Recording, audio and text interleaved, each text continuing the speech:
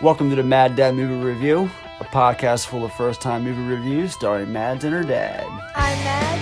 And I'm her dad, and this is Mad Dad Movie Review.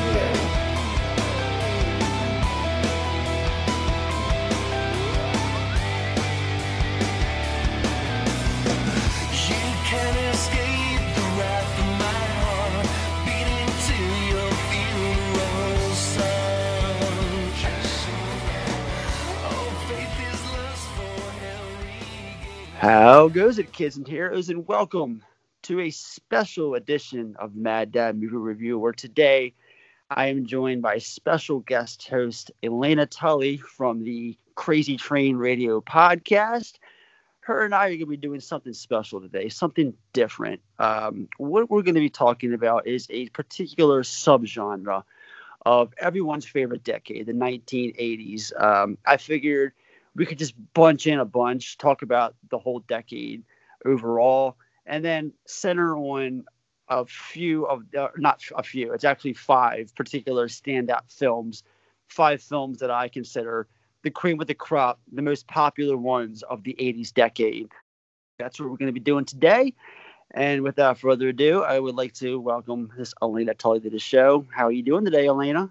Hi, Ed. What's the crack? How's it going on your side? Everything's going great. The crack is good. Before we kick off, I want to let everyone know they can check out previous episodes of the show on iTunes, Spotify, Google, Pandora, iHeartRadio, Pocket Casts, and wherever else they enjoy their favorite shows.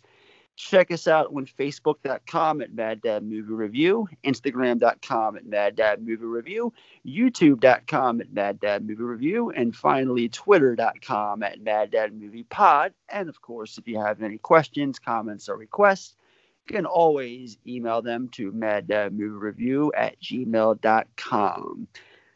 All right, let's do some shout outs.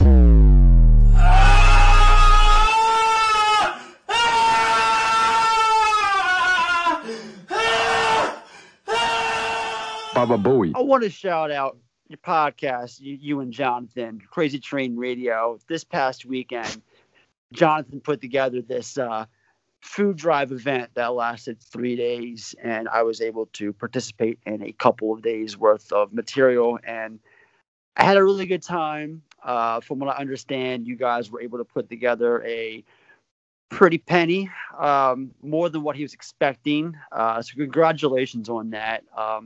It was a great event. It was a good time. I went to a great cause. I had a really good time doing a couple of the interviews and participating in a couple of the watch-alongs.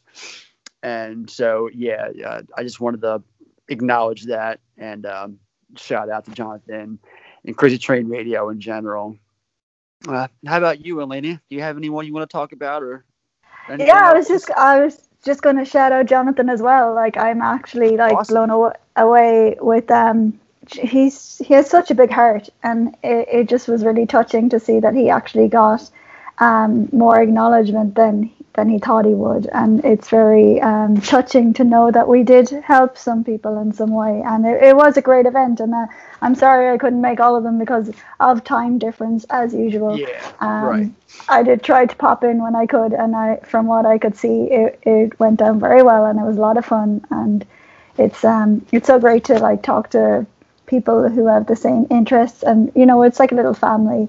And I'm so grateful to have the opportunity to be co-host on Crazy Train Radio, because the opportunities and everything is just in times like this is all we have. We need to look after each other and support each other and find things that give us joy and make us happy. And I'm just so grateful that I have this opportunity, and I hope I can contribute in a positive way, and all that stuff. So shout out to Jonathan. Thanks, Jonathan, for giving me the co-host job. And well done on the event.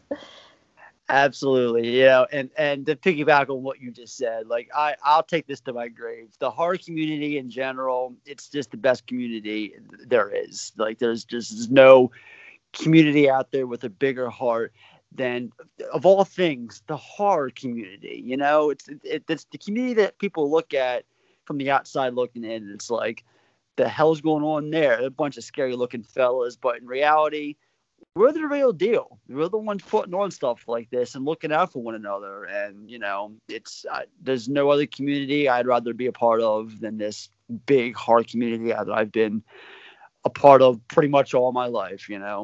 I love it to death. Awesome. Yeah. All right.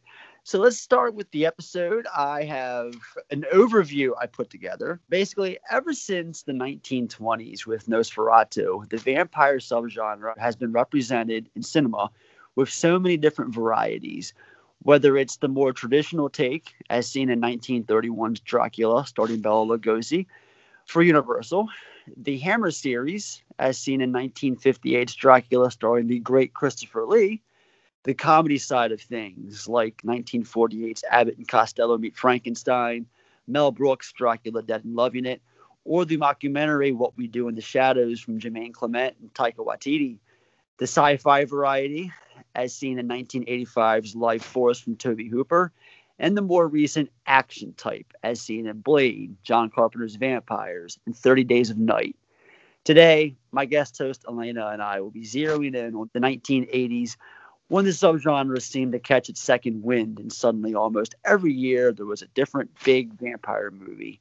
We'll be focusing on 5 films in particular: 1983's The Hunger, 1985's Fright Night, 1986's Vamp, previous episode as well, 1987's The Lost Boys, and 1987's Near Dark.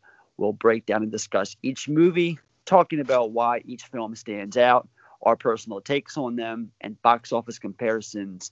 It's an idea that started as a piece of writing of mine, eventually being turned into a video idea for YouTube until the podcast started, and I decided to do an entire episode on it. This episode's been a long time coming for me, and I'm so happy to finally be doing it. Shall we begin? Sure, can't wait.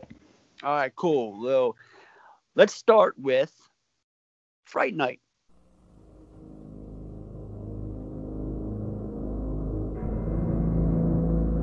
What would you do if you accidentally discovered the house next door was occupied by something not human? Something horrifying. Something unspeakably evil. No one believes you. Mom, I didn't have a nightmare. Not your They mom. did kill a girl over there. Not your girlfriend. Charlie, is this some sort of a trick to get me back? Not even the police. Look, I know it's crazy. I know that, but look, Lieutenant! It knows that you know.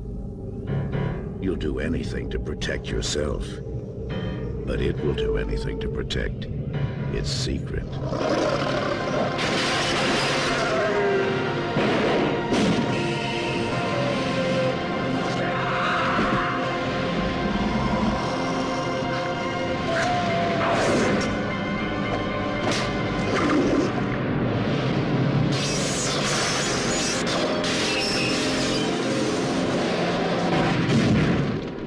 Fright Night. If you love being scared, this could be the night of your life. So, Fright Night was released August 2nd, 1985 from Columbia Pictures, opening up in third place. Opening weekend box office was $6.1 million, going on to gross $24.9 million with a $9 million budget. Got a Rotten Tomato score of 92% from 36 reviews, and a Letterboxd score of 3.6 out of 5. Directed by Tom Holland. It was also written for the screen by Tom Holland, starring Chris Sarandon as Jerry Dandridge, William Ragsdale as Charlie Brewster, Amanda Bierce as Amy, and Roddy McDowall as Peter Vincent. Fright Night. So I'll start with why I think this film stands out, and then I'll give the floor to you so you can have your moment talking about it.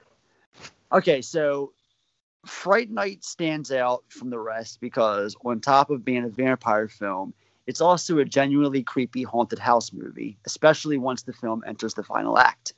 Of all the major vampire films of the 80s, Fright Night's also the most respected with critics and popular enough that it was remade 10 years ago, and a very good remake as well. The practical effects also look the best when compared to other similar films of the subgenre, something that having the biggest budget also helps. Those reasons, along with the writing and acting, are why Fright Night is personally one of my favorite vampire flicks of the 1980s. So, what about you? What makes this film stand out to you? What do you want to add to this? Floor is yours. I have to agree with you there.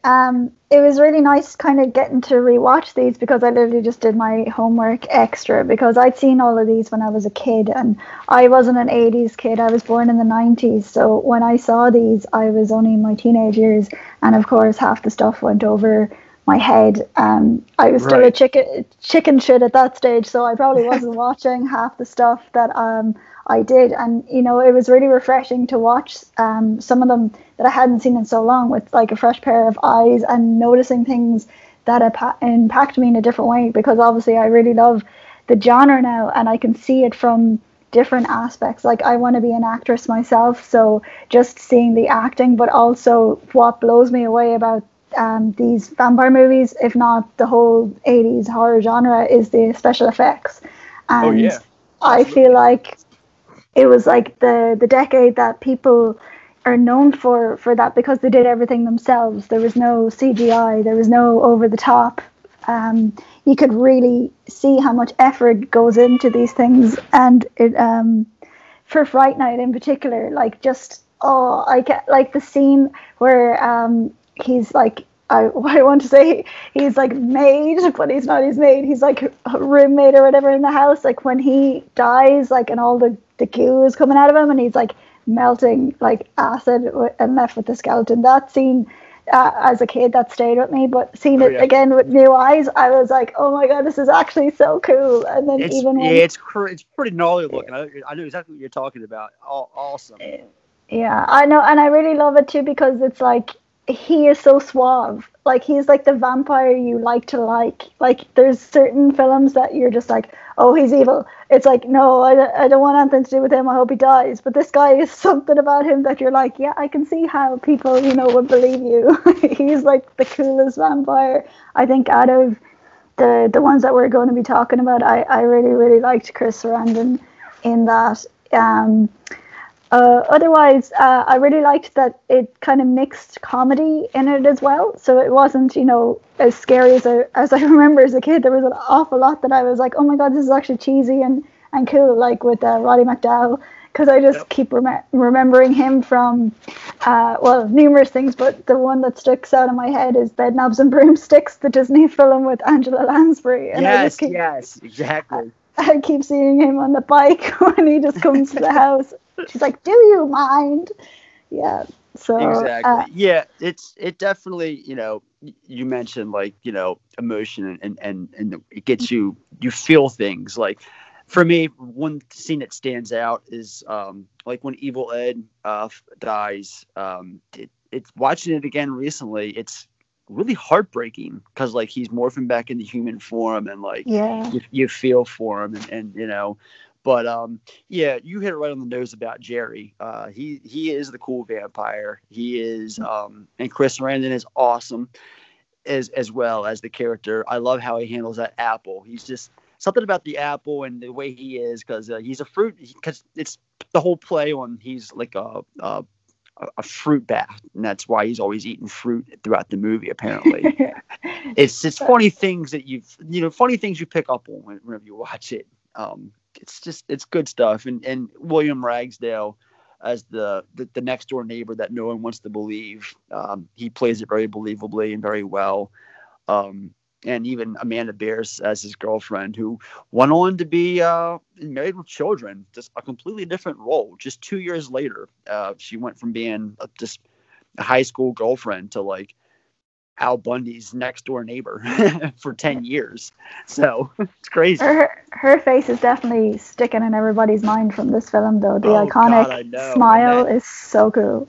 And the story behind that is it's actually the exact opposite. It was a miserable experience for her, like to the point where she wanted that thing off and to keep filming. And she was like, the look in her face, it was just real pain and tears, but they just wanted, it's even though that was a decade of practical effects, it was also a decade of a lot of bumbling, half-assed practical effects. You know, people just doing whatever, just kind of throwing to the wall and seeing what would stick as far as like ideas would go, as far as to make the effects work.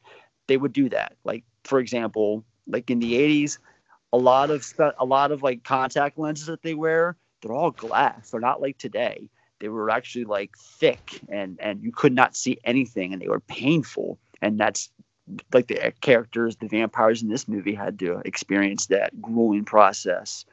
And yeah, I just heard nothing but horror stories for poor Amanda Bearse when making this movie. But for what it's worth, it paid off, because you're right. Here we are talking about it 36 years later. It's definitely an effective scene that sticks in the back of your mind. For sure. Definitely. Yes. So yeah, is there anything else about the movie that we want to talk about, that you want to bring up?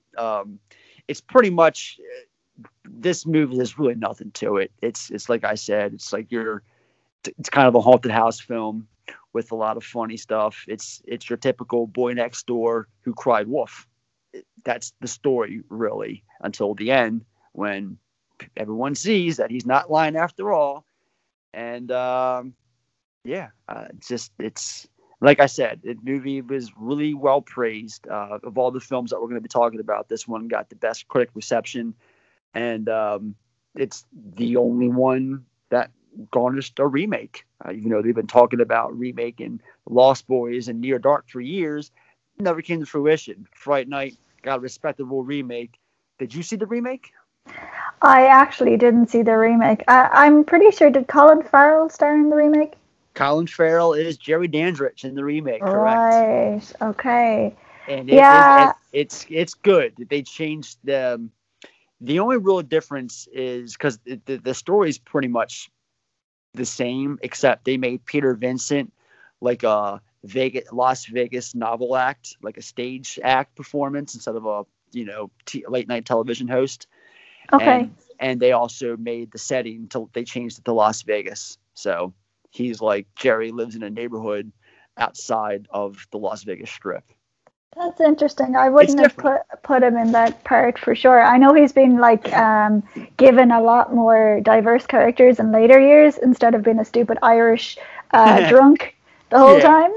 But I don't know, could he pull off Chris Sarandon's suaveness? But I might give it a watch just to see. But I have an awful feeling that it's just going to piss me off, because a lot of horror remakes never tick the boxes for me. Don't get me started.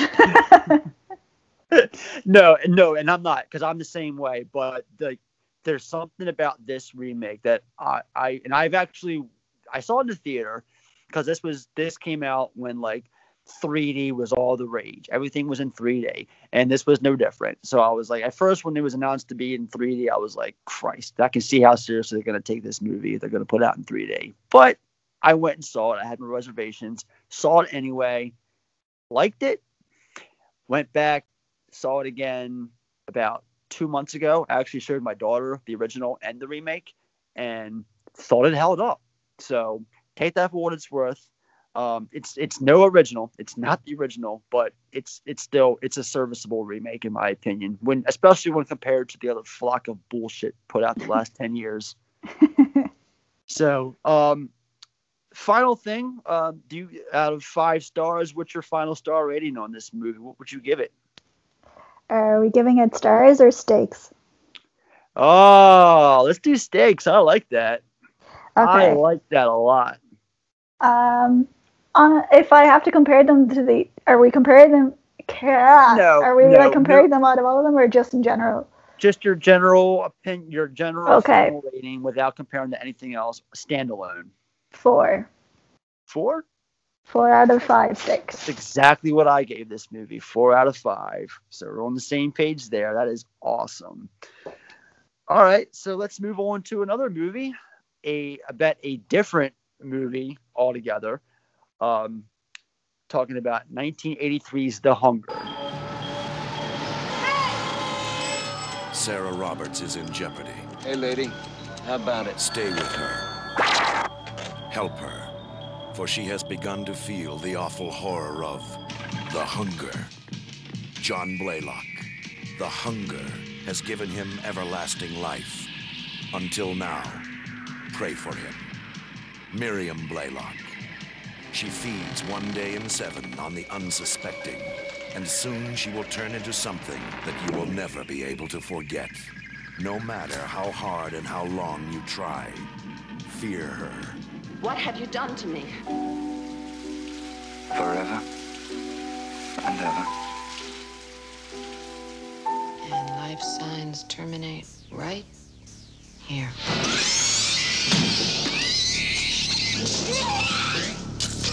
What am I going to do?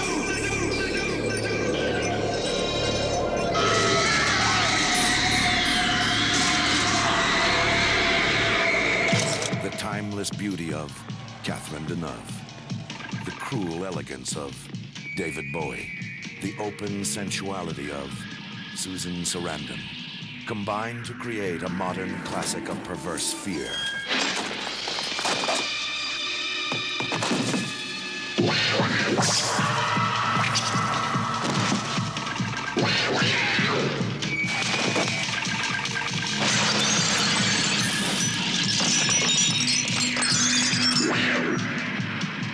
Haunting, mysterious, sensual, strange, perverse, riveting.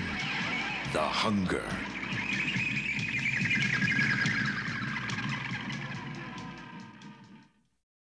So this one was released on April 29th, 1983 from MGM UA Entertainment, opening up in 5th place to $1.8 million, going on to gross $10.2 million, and I couldn't find a budget. So, Rotten Tomatoes score of 55% from 33 reviews, and a Letterboxd score of 3.5 out of 5. It was directed by Tony Scott, written for the screen by Ivan Davis and Michael Thomas, starring Catherine Deneuve as Miriam Blaylock, David Bowie as John Blaylock, Susan Sarandon as Sarah Roberts, and Cliff DeYoung as Tom Haver. What's most likely the lesser-known film to everyone listening, there's a lot going for The Hunger that are also bigger than the genre itself. First of all, this movie features David Bowie, who absolutely kills it in the short amount of screen time he's given. Of all the familiar films that are being discussed in this episode, The Hunger stands out for being the only vampire film without any actual traditional vampires. Instead, our lead bloodsuckers kill their victims with a bladed Ankh pendant and then drink their blood. Lead actress Catherine Deneuve has her moments depending on the scene, but it's Susan Sarandon who truly stands out in this as Sarah, who is obsessed with eternal life all the while. Even though The Hunger can be too slow for some, I think the end result is a different kind of vampire film that makes things interesting by focusing more on the eternity side of things and not so much on vampires themselves. Kicking off your film with a 10-minute sequence set to Bauhaus's Bela Lugosi's Dead ain't a bad idea either. And did I mention this was also directed by Tony Scott in his directorial debut? So, what do you have to say about The Hunger? Which I'm curious the most. Out of all these films, I'm curious what your take on this film is. So go on. The floor is yours. Oh, really? I didn't know you were really excited to hear me talk about this one. I thought everybody. I don't mean to cut you off, but I don't really talk to a lot of people about this film, really. Right. So yeah, I'm curious to hear what you thought. Sure. Well, I originally saw this in my teenage years because I still am a huge fan of her, but I'm a huge fan of Susan Sarandon, and I kind of made it my mission to see most of her work, if not all her work. That's kind of what I do when you like an actor. You kind of you delve into all their catalogue of work and you know, to see what they can do. So that was on the list, and I saw it quite young, but I did rewatch it because I think it's actually a beautiful film, although some parts really do kind of piss me off. Well, I'll talk about that in a minute. But even though there's not much dialogue for a long time, like the cinematography always gets me in this film. Like, it's so beautiful. Like, there's just scenes that are so well set up, like just simple things of like the candles or just the curtains flowing or just little things like that. Even though there's like so many things going on at once without like talking, it's just there's just so many beautiful shots like that. But I have to say, like, as a vampire film, it was definitely obscure compared to the, as you just touched on, the, what's the word I'm looking for? Stereotypical biting their neck straight off the bat, bangs and all that stuff. Totally different. It's kind of like and it was very impacting for me to see the woman being like so powerful, and she's the one in charge, and she calls the shots, and it's the kind of, it flips the kind of trope of it, and I will say I hate Susan Sarandon's hair in it, but otherwise she's really good in it, and it just it kind of touches on the whole seduction side of it more, because I don't know if you've seen American Horror Story. It kind of brings vibes of that. Like when I watch I think it's season 5, isn't it, a hotel, where Lady Gaga's the Countess. So I kind of picked up tributes to that from the references of just, you know, the way that they go about it, and they seduce the people, and then that's when they, like, you know, take them or control them. But it has, like, I'm trying to, like, say it in a way that it doesn't ruin the film, but I feel like the film should have ended like 15 minutes before it did, because the ending, well, I later found out, like, when I went to research it, because I went to look at the original ending. Yeah, I went to kind of look it up online just to see, types in The Hunger, the ending explained, because I was so confused. That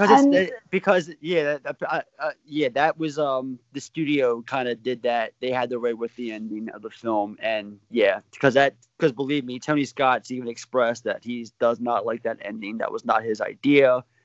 Yeah, that's not what he was going for when he was making the movie. I read somewhere as well that they were planning or anticipating a sequel, so they kind of left it open to make it kind of, a continuation if they wanted to come back as those characters. But it didn't make much sense, and I know I it's a contradiction with Susan. Yeah, I did hear her saying that she believed it should have ended then, because she was so confused, because, no spoilers, but someone dies and then all of a sudden they're not dead, and it was kind of like the whole pivotal point of the story. The final 5 minutes of the theatrical version of this movie, well, the only version you can see at that, either watch the film, the last 5 minutes, tune it out, or just shut it off before the last shot basically occurs, then you'll be fine. But yeah, you're right. And the shot, the curtains and everything you were talking about, the cinematography, I just want to second that, because you hit the nail on the nose with that, especially all the shots upstairs in the attic. It is the creepiest visual with that blue and white light with the curtains draping, flowing.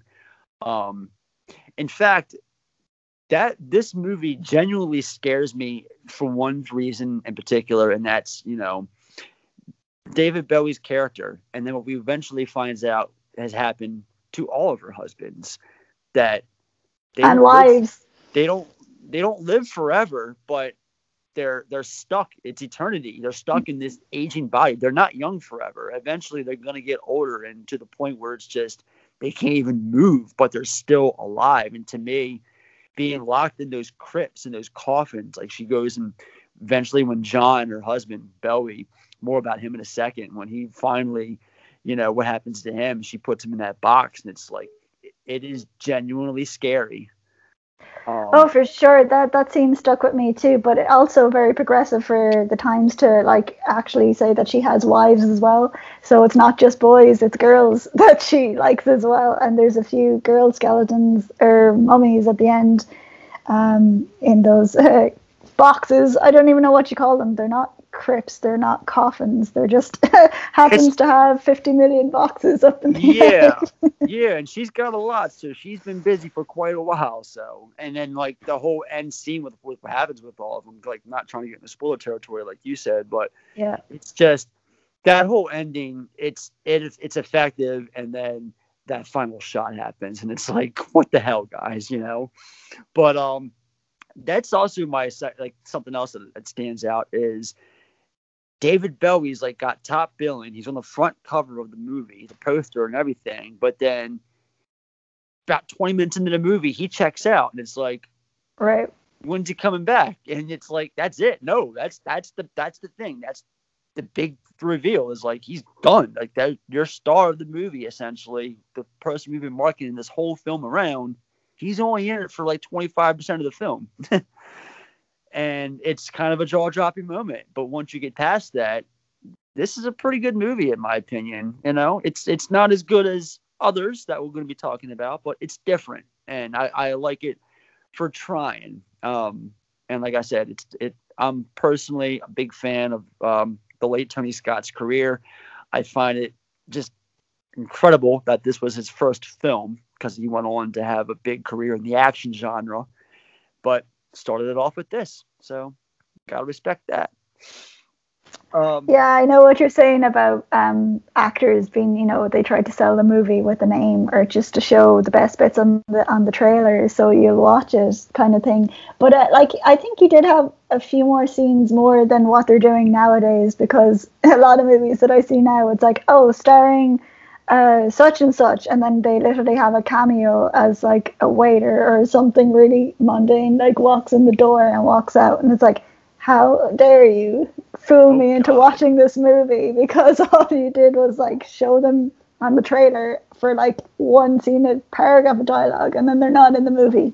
Oh, but yeah. Have you seen The Hunt? No, I haven't. Okay, then I'm not gonna say anything. Okay. Why? Which actor is supposed to be in that one? Oh, pretty much anyone that they've advertised. Right. Anyone who's seen The Hunt that's listening to this episode, yeah, you know what I'm talking about. Like that, the whole marketing for that movie went south real quick. So, okay. The effects are really good in that one too, I must say. Like, just for his aging process is really good. Oh, it's great. Oh, that makeup is so good. That Dick Smith, I believe, did the makeup for that, and he's the go-to guy back then for the old person makeup, and just top-notch job as always. So definitely. Before we go to our ratings, anything else you want to talk about? I don't think so. I think I covered every aspect. That it definitely stands out as being one of those weird ones that you love to love kind of thing. Okay. It's like, it had like just very, as I said, very powerful scenes without even talking, just a lot of stuff going on, great effects, and yeah, just a good story if they didn't ruin it by adding the extra bit at the end that makes no sense. But yeah. All right, so what about your stakes? How many stakes are you going to give this? You see, now I don't know, can I get over the fact that they ruined the film by like pissing me off at the end? So I'm gonna give it 3. That's fair. I gave it 3.5. Right. 3.5 for me. And I think the half is more because it's got David Bowie and I'm biased. But yeah, 3.5 is fair for me, I think. And yeah. So our next movie is one that I'm also happy to be talking about. It's a movie that I previously covered on the podcast. Probably of all these movies we're going to be talking about today, this is the most underrated of them all, in my opinion. And that is 1986's Vamp.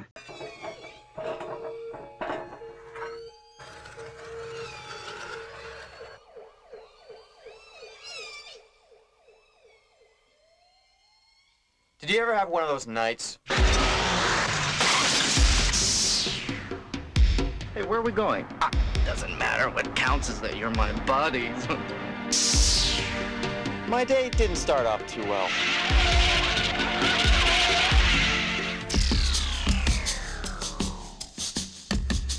We be looking for ya. Are we jumpy tonight? And then it got worse. We're here. And then...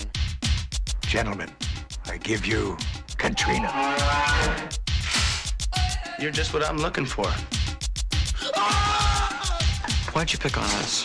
It was a mistake. It was a little error there, a little communication error. I'm sorry.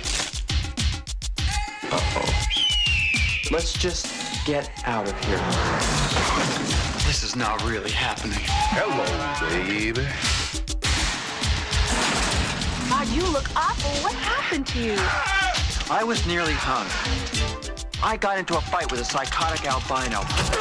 I hit a cockroach, my best friend disappeared, and then I'm nearly assassinated by a runaway elevator. Anyone can have an off night.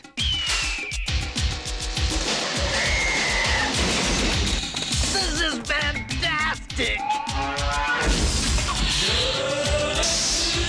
Vamp, a comedy with bite.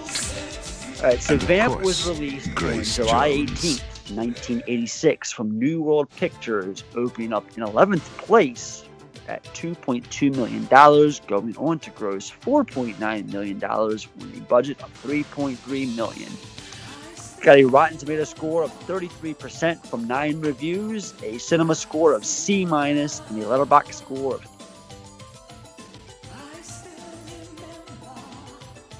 3.1 out of 5.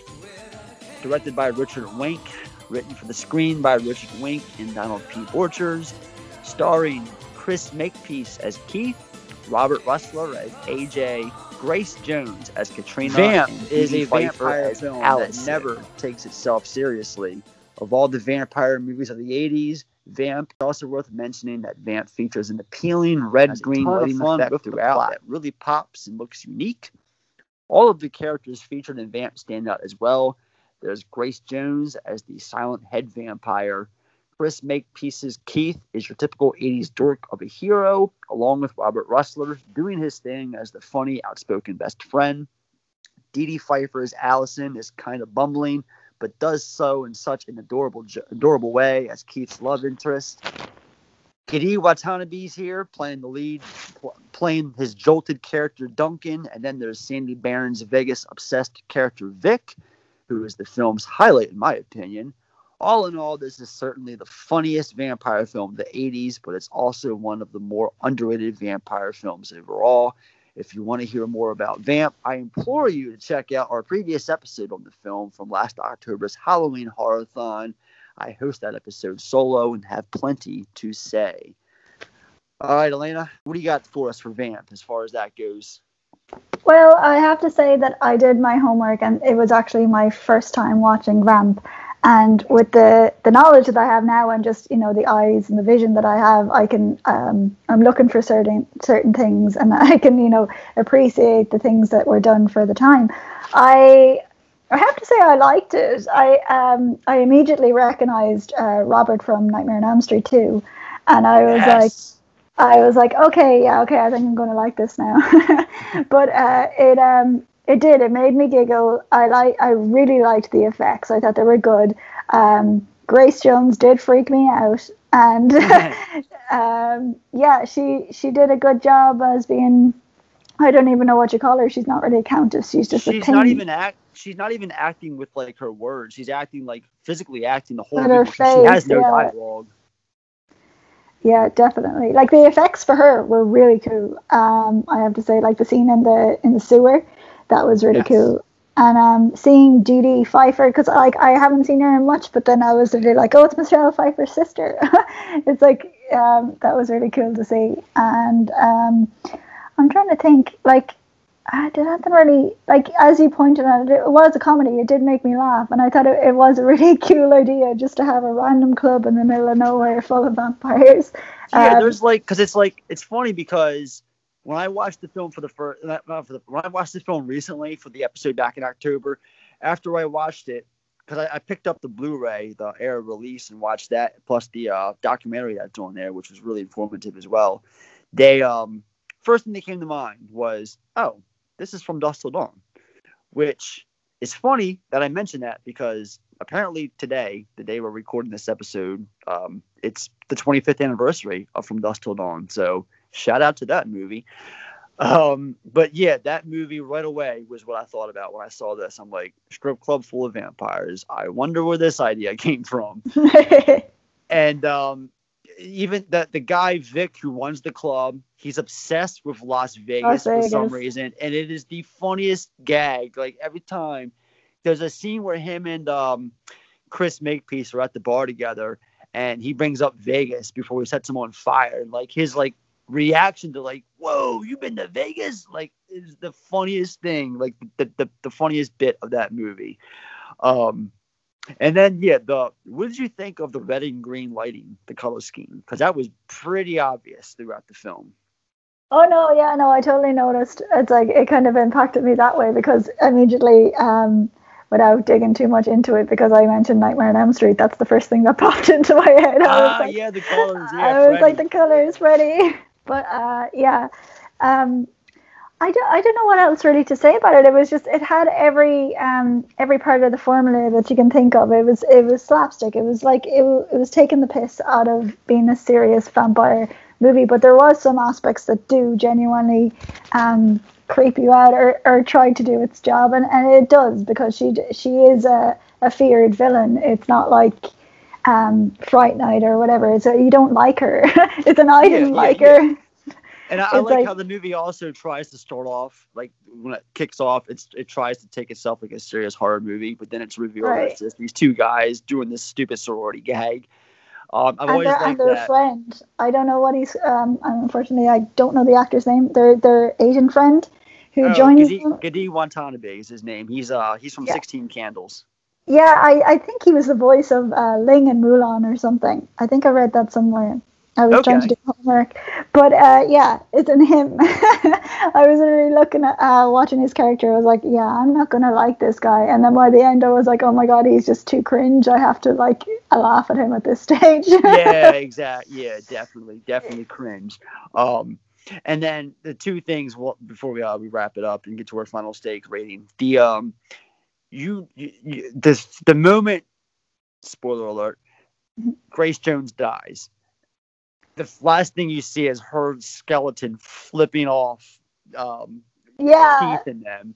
So you know right there what kind of film this is when that happens. Like, okay, this film was never, ever from the word go meant to be taken seriously.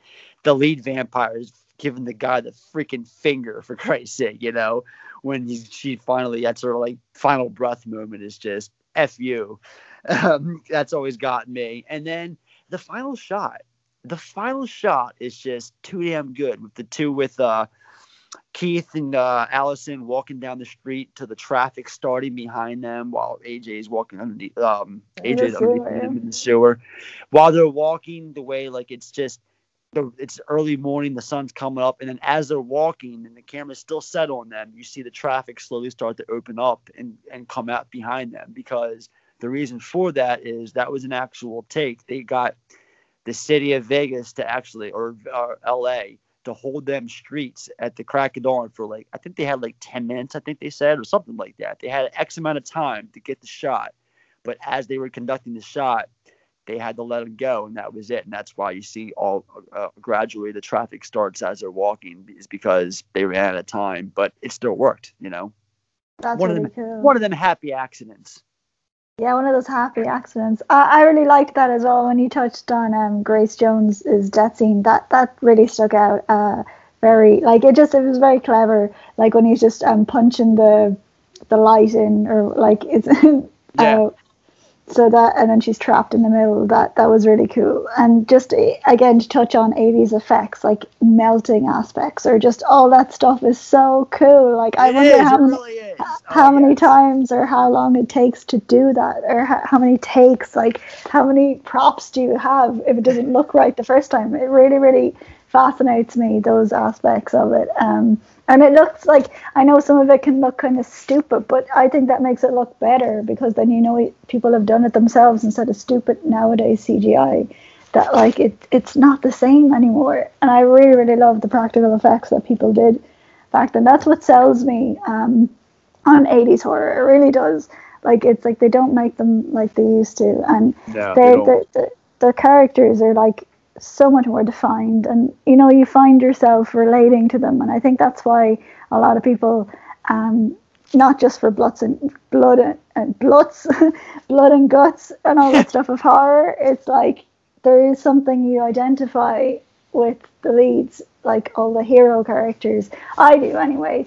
A horror came into my life when I went through a a lot of stuff, but I'm out on the good side now. But I remember telling some actors that I'd met over the years that their movies really, really impacted me and came into my life at a perfect time when I was trying to overcome some things. And then basically I identified with, the hero, the good and the bad. So it's kind of like you overcoming depression or something like that. That's what I identified and really impacted me at that time. So it stuck with me, and now I can see these things in different ways. And I, instead of being like a chicken shit kid, all of these things are like so fascinating to me. And as an aspiring actress, it's very, very cool to see leading ladies and stuff have such strong characteristics and stuff like that. But that's absolutely that's the horror genre for me. Yeah. But yeah, and also I want to know how long it took to paint Grace Jones in that random strip dance that she Oh, yeah, exactly. Apparently those costumes she wore were hers or something. Right. Yeah.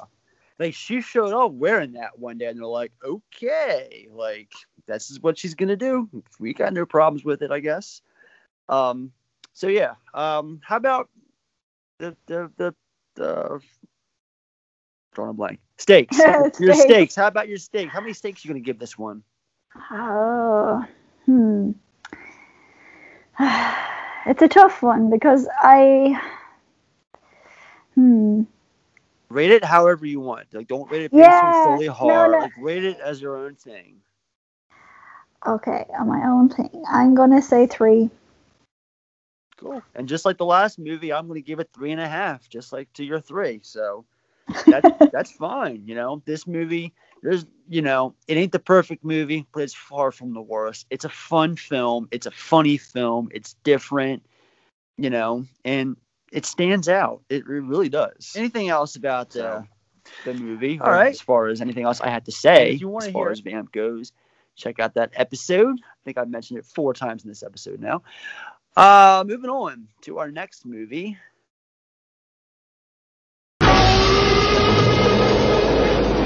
Moving on to 1987's Near Dark.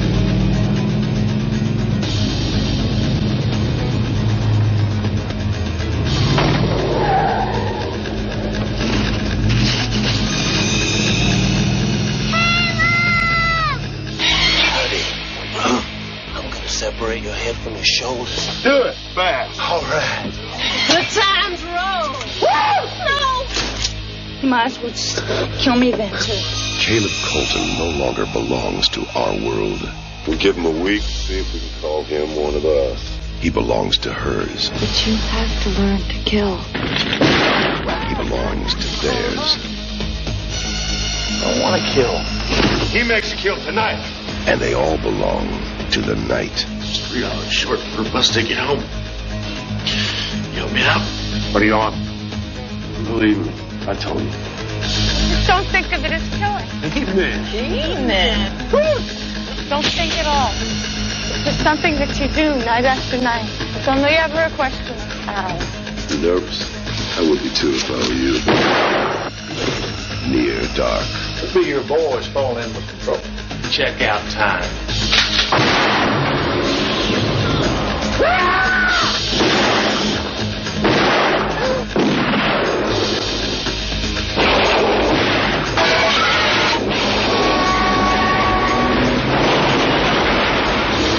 Bought yourself some time, son.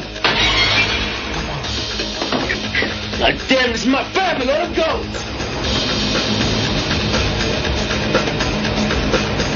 Near Dark.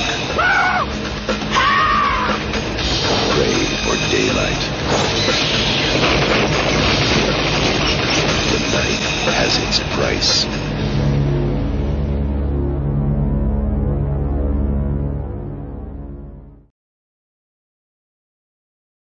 From De Laurentiis Entertainment Group, opening up in 13th Near Dark place, released on October 2nd, opening weekend box office $636,000, going on to gross $3.4 million on a budget of $5 million.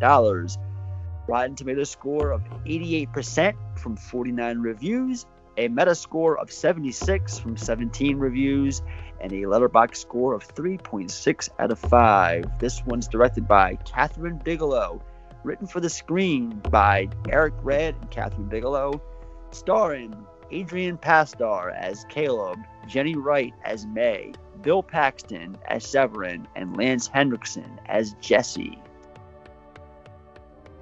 Near Dark stands out because, to me, it's the most mature of all the films.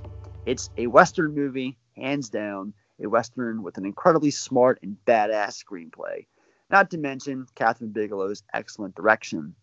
This film doesn't play coy or fuck around with its audience one bit.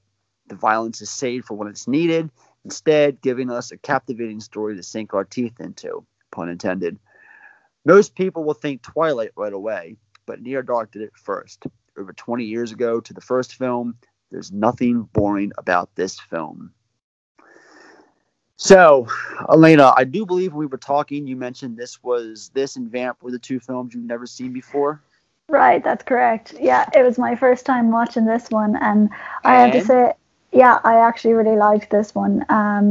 Not just for the cast members, because I recognized and knew that those actors' work, but just because it kind of shocked me in a way that the others didn't do. It was more of a serious vibe, and I really enjoyed the story. And as you touched on the Western aspects, I definitely noticed that the shots, I'm trying to think like how to word it. I genuinely did like all of their characteristics and characters. I thought they were really cool, and I have to say that I think that was probably one of my favorite Bill Paxton roles that I didn't know he did. Like, I'm so used to seeing like Twister or Titanic or something like that. I genuinely did not know that he was really cool at playing like the bad guy, which he really, really was really cool, and I liked that. And then Lance Henriksen, he was really cool as well. And her name escapes me. You said it, but she's from Terminator 2 and Titanic, ironically as well.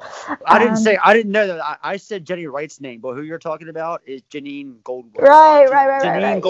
Janine Goldberg is her name, I believe. Yeah, right. Just to see her as well. She always has wacky hair and everything. But Janine, I'm sorry, Janine Goldstein is her name. Sorry. Yeah, she always has wacky hair. But and even the little boy, like just aspects of that was really cool. Just to see a little boy being able to play such a dark little role. He must have had great crack altogether. And I recognized the other little girl, his sister, Beaches, on another note, is my favorite non-horror film because I'm a huge Bette Midler fan. So I recognized that little girl as playing the young version of Hillary in Beaches. So I was like, oh, I like this film. Wow. So I genuinely did like it. I had a few questions though. I'm like, I don't want to spoil the film for people who haven't seen it, but that's why we have these two wonderful words: spoiler alert.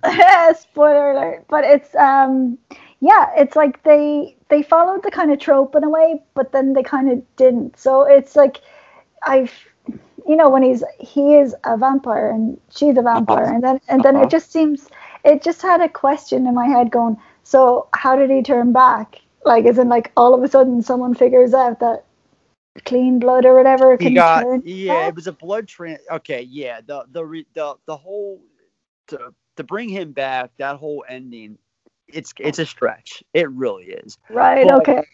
That's the idea. That's what they're doing, because his I believe Caleb's father is a veterinarian, veterinarian, I believe he says he is. So, how a vet learned to do a blood transfusion like that that's one thing, but we're going to avoid that, and you're going to hold all questions and just go with the flow. And that's the idea. Basically, the idea is to switch out blood with his own, which, okay. That's not really how blood cells work, but I see where your head's at with the writing, and it's a movie about vampires, so I can bend a little bit from reality, so that's why I give it a pass. But yes, you'd be right. It is kind of a stretch, but it's either that or kill him. So, you know. Oh, for sure. Or just the aspect of even, you know, obviously when sun burns them or whatever, and they're all at the same time chasing each other at the end, and then somehow May is like completely fine, yet the little boy is like completely on fire. It's like, okay. Yeah, he is. But out of all of them, I mentioned I really loved Fright Night, but I like from a serious note, I would have to say if you're looking for a serious kind of that takes the vampire thing seriously in a dark sense, that there is no kind of piss take. These are actual vampires. They're not like comedy side. I did like this film. I did, and I'm happy I saw it because it was on my list for a while. I just didn't get around to doing that because I wasn't in exactly the vampire mood. But yeah, out of all the 80s ones, I'm actually super glad that I've seen it, and now I can understand quotes and, you know, references, especially the Bill Paxton stuff. Like the name of this episode, We Keep Odd Hours. It's taken directly from Near Dark. It's my favorite line in that movie. Nice. Yes, it's something that Lance Henriksen says towards the end. Lance Henriksen, I mean, I don't want to get too biased because he's a guy I've actually met him and hung out with him at a convention, and he's just, I mean, I'm a cigarette smoker, and so is he. And him and I were at Side of a Hard convention. We must have chain smoked like 4 or 5 cigarettes and talked about everything from Dog Day Afternoon to his new book that he was there promoting that I bought. And it was just one of my all-time favorite moments with any celebrity ever. And it was just 2 guys shooting the shit. He just happened to be out in the courtyard that I happened to be out, you know, at a hard convention. And we just, you know, good guy, so down to earth. I wish I could find that damn book. This was 10 years ago, but still, I got that book somewhere. He signed the thing for me, so I got to find that one of these days. But that's lovely. I've met him twice myself, but by pure accident myself. It was just coincidence, like you just said. You just happened to be in the right place at the right time. I was my recent time meeting him was last year. Not last year because that was 2020. I keep thinking it's still 2020. It was 2019. I flew over to a con in Texas, and I just happened to be there the night before the con, which I tend to do now because unfortunately the food in America, no offense, but I get sick, and it takes me a couple of days to kind of get used to the food and get used to jet lag and all that stuff. Sidebar real quick. Hang on.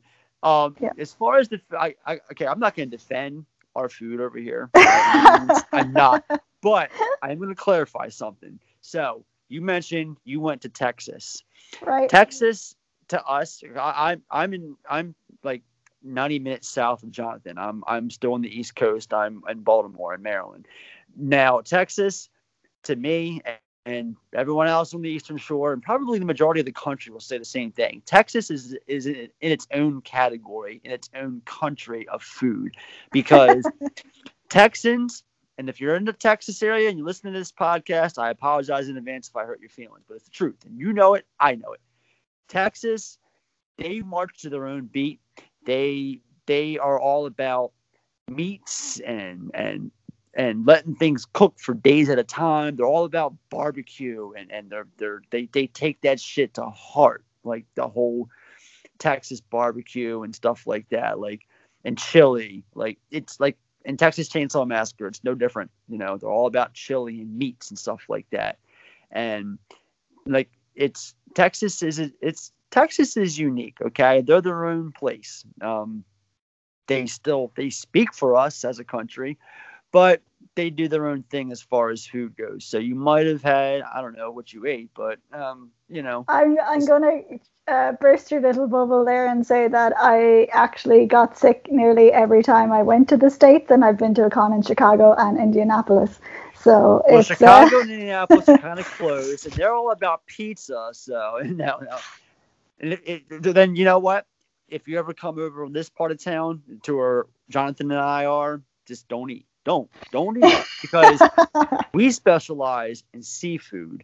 Now, personally, I'm not a seafood guy, but where I am, like this whole state, they live by the crab. I'm not a seafood guy, but everywhere you go around this area where I'm from, you're going to get a seafood menu. Up where Jonathan is, he's around the Philadelphia area, you're probably going to get more of like a Philly cheesesteak kind of menu.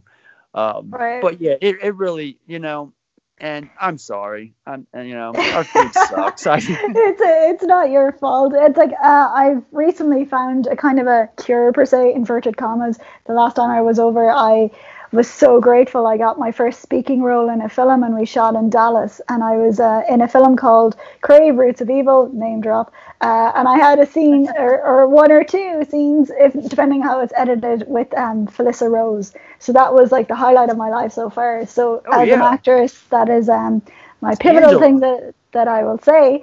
But yeah, in Indianapolis was when I got so sick, and not to like diss your country again, but I only had a toasted cheese sandwich, and I think it might have been gone off at the same time because just food intolerance and whatever just blew it out of proportion. I ended up in hospital.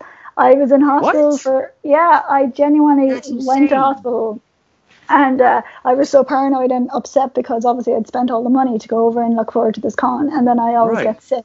So people kind of know me at this stage that when I come over, it's like, Elena, don't eat anything, or Elena, be careful. And in the last time I went over when I was shooting the movie, I found these things called probiotic pills. So you take them like 2 weeks in advance, and then your stomach is kind of prepared. So I was very, very cautious. So unfortunately, I still suffer with a bit of food anxiety whenever I go traveling, which is understandable, but I'm slowly overcoming that I know that, just take it easy. Don't jump in and eat everything that everybody else is eating. Just, take a day or two on bananas and crackers and build yourself up, kind of thing. But to go back to the story of where I met Lance, it was just random at the con in Texas. It was like the Thursday night. So on the Thursday night, usually if you've been to these events, all the actors tend to go to the bar. Yes.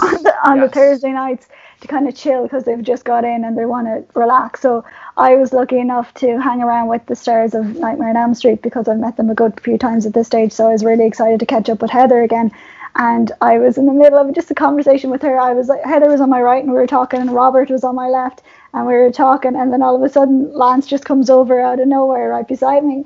And Heather was just talking to me. And she's like, and then all you hear is, "Oh, hi, Lance." And I just turned around and he was like, oh, hi. And then like literally shakes his hand and goes, "Hey, what's the crack?" That's awesome. So that was my Lance story. Hey, real quick, before we got to the movie. Now, you mentioned you were in Indianapolis for a convention. Sure, yeah. It was that Days of the Dead? Was that? Days of the Dead? I was going to say, was it Days of the Dead or was it Horror Hound? It was Days of the Dead, unfortunately, because they're lovely people. It wasn't their fault. It was the whole. No, I know. I was just curious because I know Indianapolis have two big conventions over there. Yeah, they do. And as an Irish person as well, I've even heard about that they're kind of like rivals across the town. That it's like if you sign with one of them, you can't go to the other one, kind of thing. Well, I know this much without knowing a whole lot. Indianapolis, if Horror Hound, they've got the upper hand because 10 years ago they had Jamie Lee Curtis, and that she's only done one convention her whole life, and it was that one at Horror Hound. So right. Day of the Dead will never be Horror Hound because of the fact that the Horror Hound were able to snatch Jamie Lee Curtis for a one-time only appearance. Right. So yeah, I'm sure she'll come back because I'm sure a lot more people will want to see her. Like, I don't know if you watched Scream Queens. I think she's absolutely class. I watched it. Yeah, it's like I'm actually showing my friend that right now while I'm in his house, kind of pet sitting and whatever. I was going to be like, I have a craving to rewatch this, and it's so clever. It's so funny. I love Ryan Murphy and all that stuff, but Jamie Lee Curtis, like, it's really nice to homage the genre and actually take the piss out of it at the same time. Well, and then she came back, of course, for Halloween, and she's going to be in 2 more. Oh, sure, yeah. I mean, I can talk all day about that franchise, but we'll do that. We'll set that for another episode because I love me some Halloween, and yeah. So back to Near Dark. Steaks. How many steaks are you going to give this one? I'm actually going to give it 4. Me too. 4 steaks for both of us, definitely. And also bonus points because it's directed by a girl, which gives me, real the Oh yeah, right also in the feels. co-written too. So yes, yay women! And we can thank Jim Cameron, whatever you want to call him, for this because they were together at this time. And right. Lance, Bill, and Janine Goldstein all came over from Aliens, which was James Cameron. And I'm pretty sure Janine and Bill ended up on Titanic. Correct. Mm-hmm. Where she played a fellow Irish woman. It's all good. So that leaves us to our last movie to talk about, the one that's probably the most popular with the general public, and that, of course, is 1987's The Lost Boys.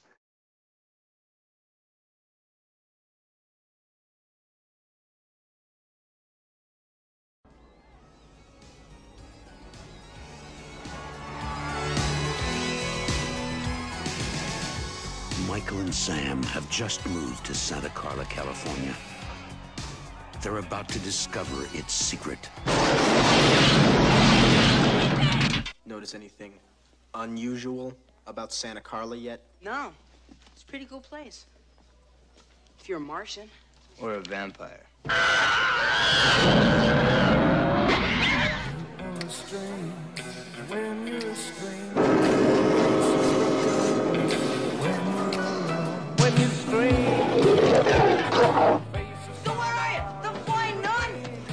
Brother Sammy, help me!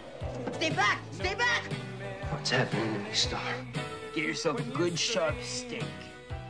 Drive it right to his heart. You're a vampire, Michael. My own brother, a damn blood-sucking vampire. Oh, you wait till Mom finds out, buddy. When a vampire buys it, it's never a pretty sight. Michael, they're coming! Oh, shit!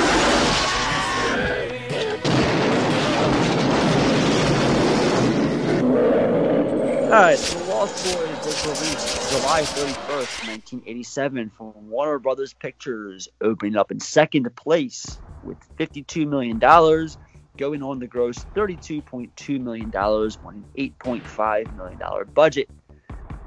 It has a Rotten Tomatoes score of 76% from 67 reviews, a Metascore of 63 from 16 reviews, a cinema score of A-, and a Letterboxd score of 3.6 out of 5.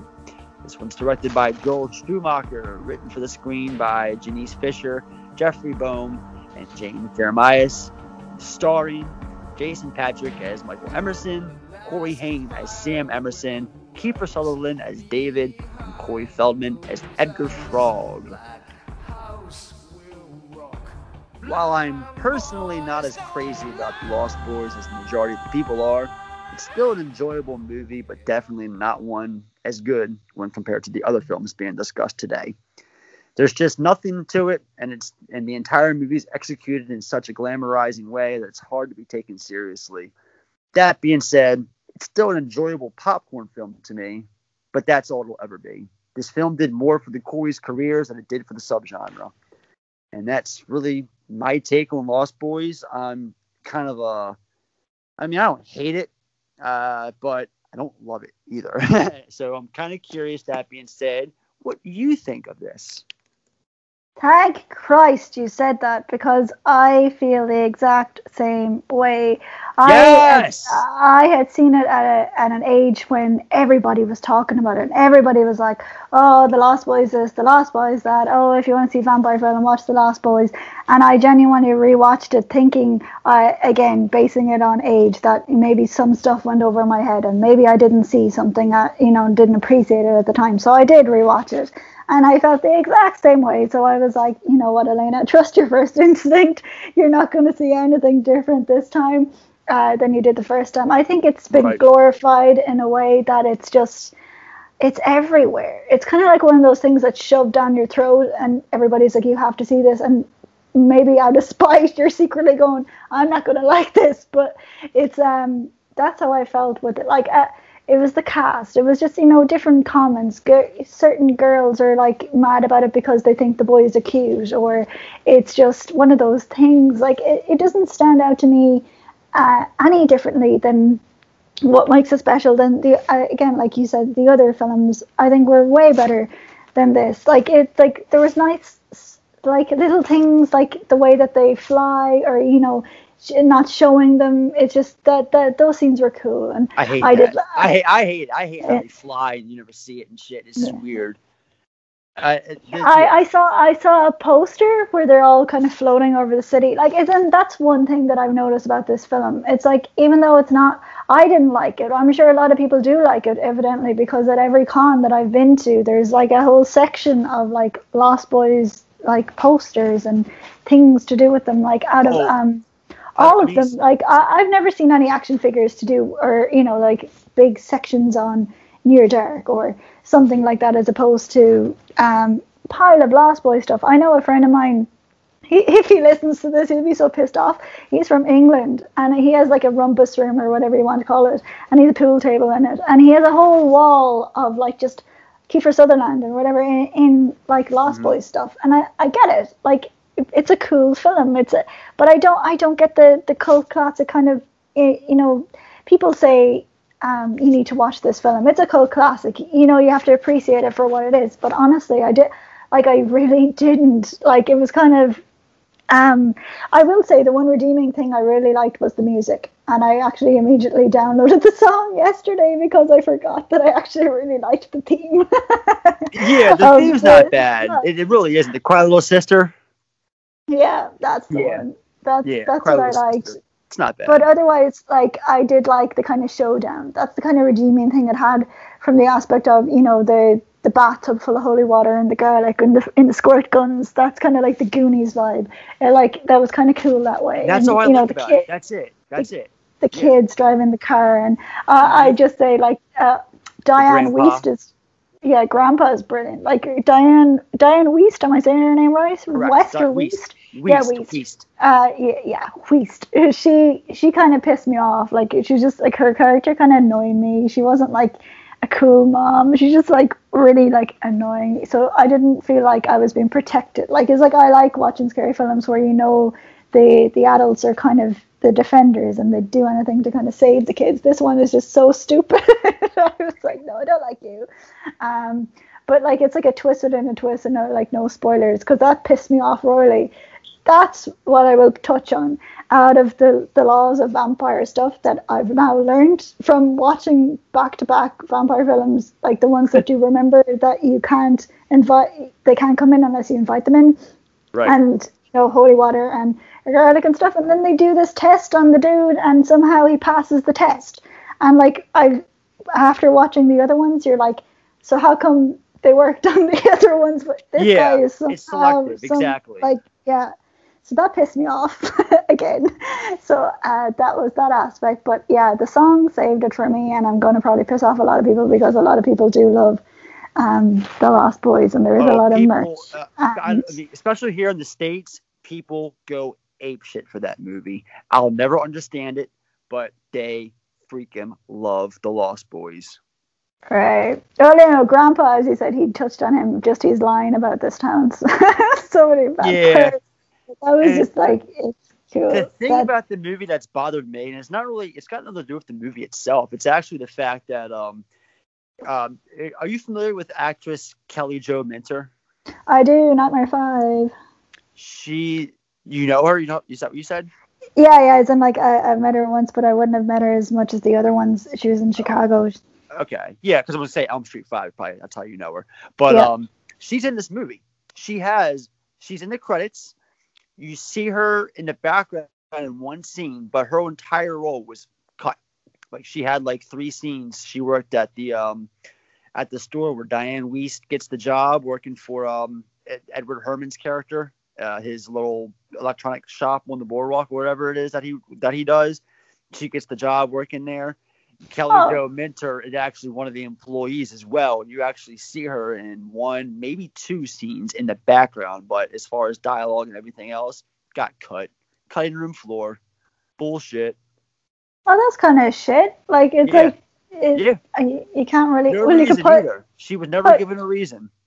You can put it on your CV, I suppose, but still, it's like, that's kind of shit. It's weird. And like, the reason I wrote about this is because, not that I really give a shit about the Lost Boys enough to warrant watching a documentary or anything like that, but I was watching the movie just last summer actually, when I watched it last, and her name comes up in the credits, and I'm like, wait, what the hell? Like, I've never noticed this before. Like, Kelly Jo Minter, like, where is she at in this movie? And then I watched it and didn't see her once, and sure enough, there her name is again in the end credits.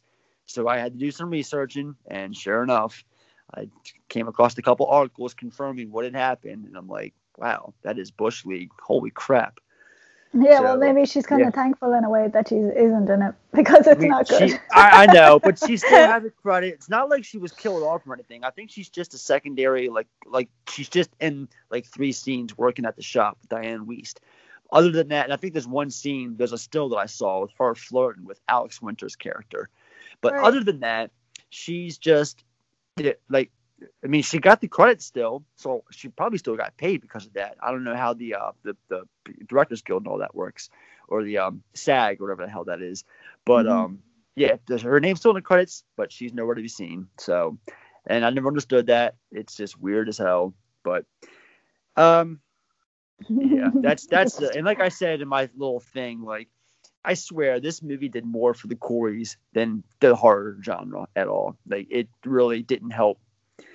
And it didn't really bring in anyone new to the genre, really. It didn't do any favors in general, because the people that did see this back in 87 were people who subscribed to Teen Beat and were all about the Haim, Corey Feldman and Corey Haim and Jason Patrick and Kiefer Sutherland. It was just, it was glamorizing, and it was nothing scary about the movie. I mean, 100%. Joel Schumacher directed it, and he went on to direct Batman Forever and Batman and Robin. So that's all I gotta say. Well, I will say that Batman Forever is better than that film. Batman Forever stands out to me because I'm a huge Nicole Kidman fan. But I will rather watch Batman Forever than watch The Lost Boys again. Nice. So I'm sorry. How about no? It's like, it ain't horrible. It's watchable, but it's nothing more than a popcorn flick. As far as like the overall spectrum of the genre, the subgenre, it does no favors for it. It brings nothing to the table.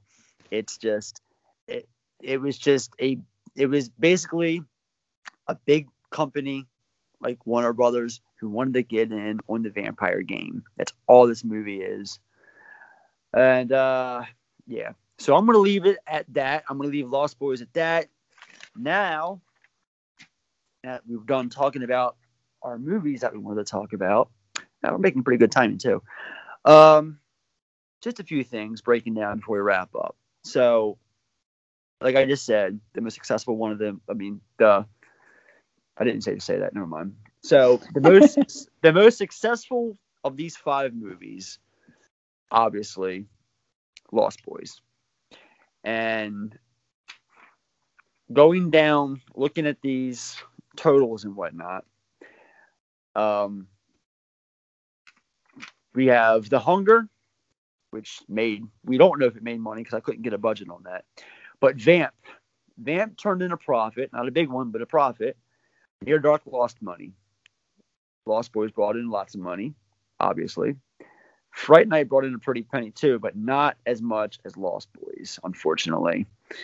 And looking at these numbers, they don't really tell me much because this is horror, and we know how horror gets treated overall. So let's just get into it, talking about which one is our favorite and why. And we both know the answer because I think we already answered this question while we were talking about it. I know. I think I can speak for you when I say Near Dark for both of us. Wasn't that it? Or do you have a favorite? Or is yours Fright Night? Yeah, I'm going to actually say Fright Night. As much as I really love Near Dark, the two of them, if I could choose, but they're both kind of different kind of styles, like, if that makes sense. It's kind of like, I like this one because of this, and I like that one because of that. But if I had to pick, I think Fright Night just kind of speaks to me on a whole 80s vibe level, in a kind of just traditional sense. Like, it's kind of just the one vampire let's go defeat the one vampire and yet have a bit of fun about it at the same time. And it was the effects, I think, that really got me for that one. And just the fact that, like, he's so cool. Yeah, absolutely. Definitely. All right. But I will say I really enjoyed Near Dark. Just the cast, the acting, the effects, and that is cool too. But it's a darker aspect. I think you have to be in a mood to watch it. It speaks for all of them anyway. But just I think you can throw on Fright Night at any time because you know you're not going to be. It kind of. You're right. I don't know what it is. It's lighter in a way, if that makes sense. Yeah, you're right. Because what it is just Near Dark, as great as it is. It does take itself a little seriously, whereas Fright Night, it's like, come on, we know what this is. Have fun, you know? Right. So let me ask you this, and we're going to talk about this for a little bit. The subgenre, vampires, it's declined. Do you agree that it's declined over the years? Yeah, I do agree with that. But I think it's kind of like, people are at the stage where they kind of think everything has been done, so they're kind of afraid to do it again. Like there's nothing new you can possibly bring to it. But then again, someone prove me wrong when I say this. I'm sure someone will try. But it definitely, horror in general seems to kind of try and stay away from all the 80s things because it has been done. And I think we're at a phase where it's like based on true stories, or you know, kind of like more paranormal aspects to it. But I think it has toned down a bit. Like I don't think there has been any. Well, when I say that, I did mention American Horror Story season 5, and that did touch on it without going too overboard of, you know, ripping things off, like completely copying things. I think that you would call them homages or homages, but that's the only thing that I can think of in the last couple of years that I've seen that that have something to do with vampires, besides obviously the really cool tribute episode of The Simpsons Halloween special. That's my favorite Halloween special, is where they take the piss out of Bram Stoker's Dracula. Treehouse of Terror. Yeah. For sure. That episode with Mr. Burns is the vampire. That's like my favorite Halloween special. Nice. Now, I wrote down on my notes here, 7 words. It's all action film with no heart.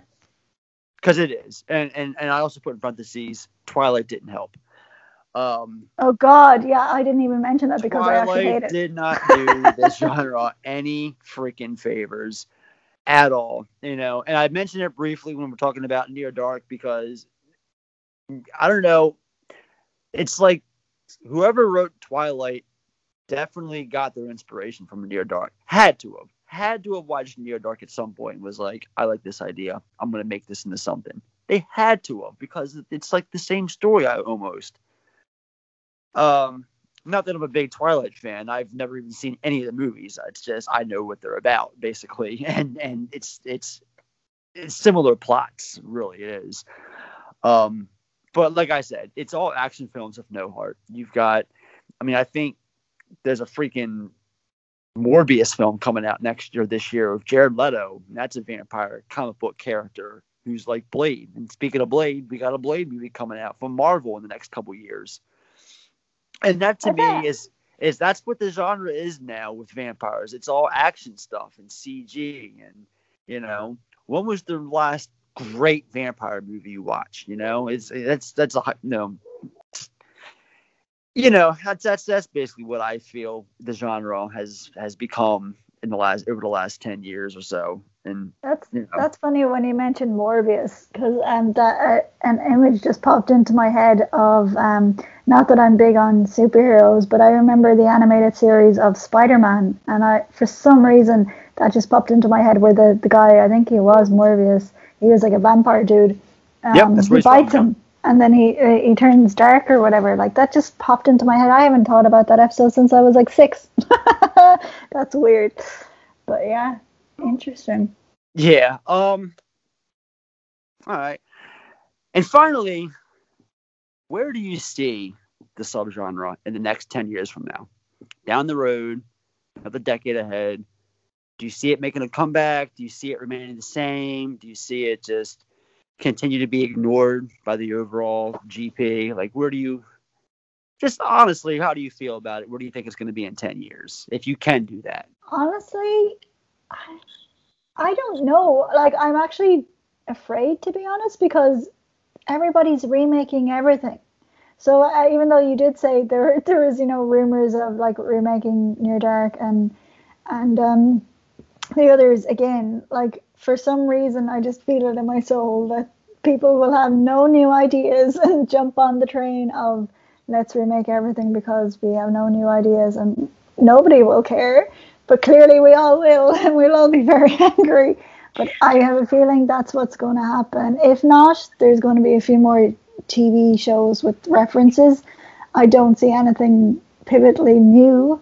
That's what I feel for 10 years. Then again, someone could prove me completely wrong and do it on a whole new level that I haven't seen before. Like, I don't know. I really don't. But I like to be optimistic and have hope. And you never know, there could be like a really new hit show that hasn't been done, even though there has been a few. Yeah, I want to piggyback off of that. I want to be optimistic myself. However, it's kind of hard, and I didn't really think about that. But you're right. Probably in 10 years, we're going to be seeing remakes of a handful of these movies we talked about today, and that's unfortunate. And I really want to hope that in 10 years from now, we get back to some serious vampire movies. Hell, give us some more werewolf movies. We haven't seen those in a while. But yeah, all I can do in the next 10 years is hope. Just like we both. That's all we can do is hope for something good and no remakes. Yay, hope. So yeah, and yeah, that concludes this episode, which I didn't think we were going to be able to get done, but holy hell, we did it. We did it. Yay. Before we get out of here, we'll let everyone know that we will be back next week with not one, but 2 episodes. I got one that I just recorded earlier coming to you guys on Tuesday. We're going to be talking about The Fifth Element from 1997. And then on Friday, Mads will be back on the show, and her and I will be talking about the 20th anniversary of The Fast and the Furious. So we got a couple of different films next week. A lot different from the films we talked about today. That being said, I want to remind everyone to check out previous episodes of the show on iTunes, Spotify, Google, Pandora, iHeartRadio, and wherever else you enjoy your favorite shows. Follow us along on Facebook.com at Mad Dad Movie Review, Instagram.com at Mad Dad Movie Review, YouTube.com at Mad Dad Movie Review, and Twitter.com at Mad Dad Movie Pod. And of course, if you have any questions, comments, or requests, always email them to maddadmoviereview@gmail.com. Elena, thank you so much for doing this episode with me today. It has been fun and exciting. I really enjoyed talking to you, and I'm so glad you were finally able to find the time to do this. We could do this. Thank you so much again for being on the show today. Thank you so much for having me, Ed. I had great crack, as they say. I don't know if I actually officially taught you that phrase, but when you say what's the crack, it means what's up. But you can use it in sentences like crack means fun. So you're having the crack, exactly. And I had great crack. So yes, you had some great crack. Outstanding crack. Yes. Awesome. Outstanding crack. Yes. Yeah, let's do this again sometime. I'll stay in touch, of course. You know, we always keep in touch between Mad Dad and Crazy Train Radio. So this was a fun episode. And again, thank you so much for coming on here today. Thank you so much, Ed. Have a great one. You too. Take care. Bye. See ya.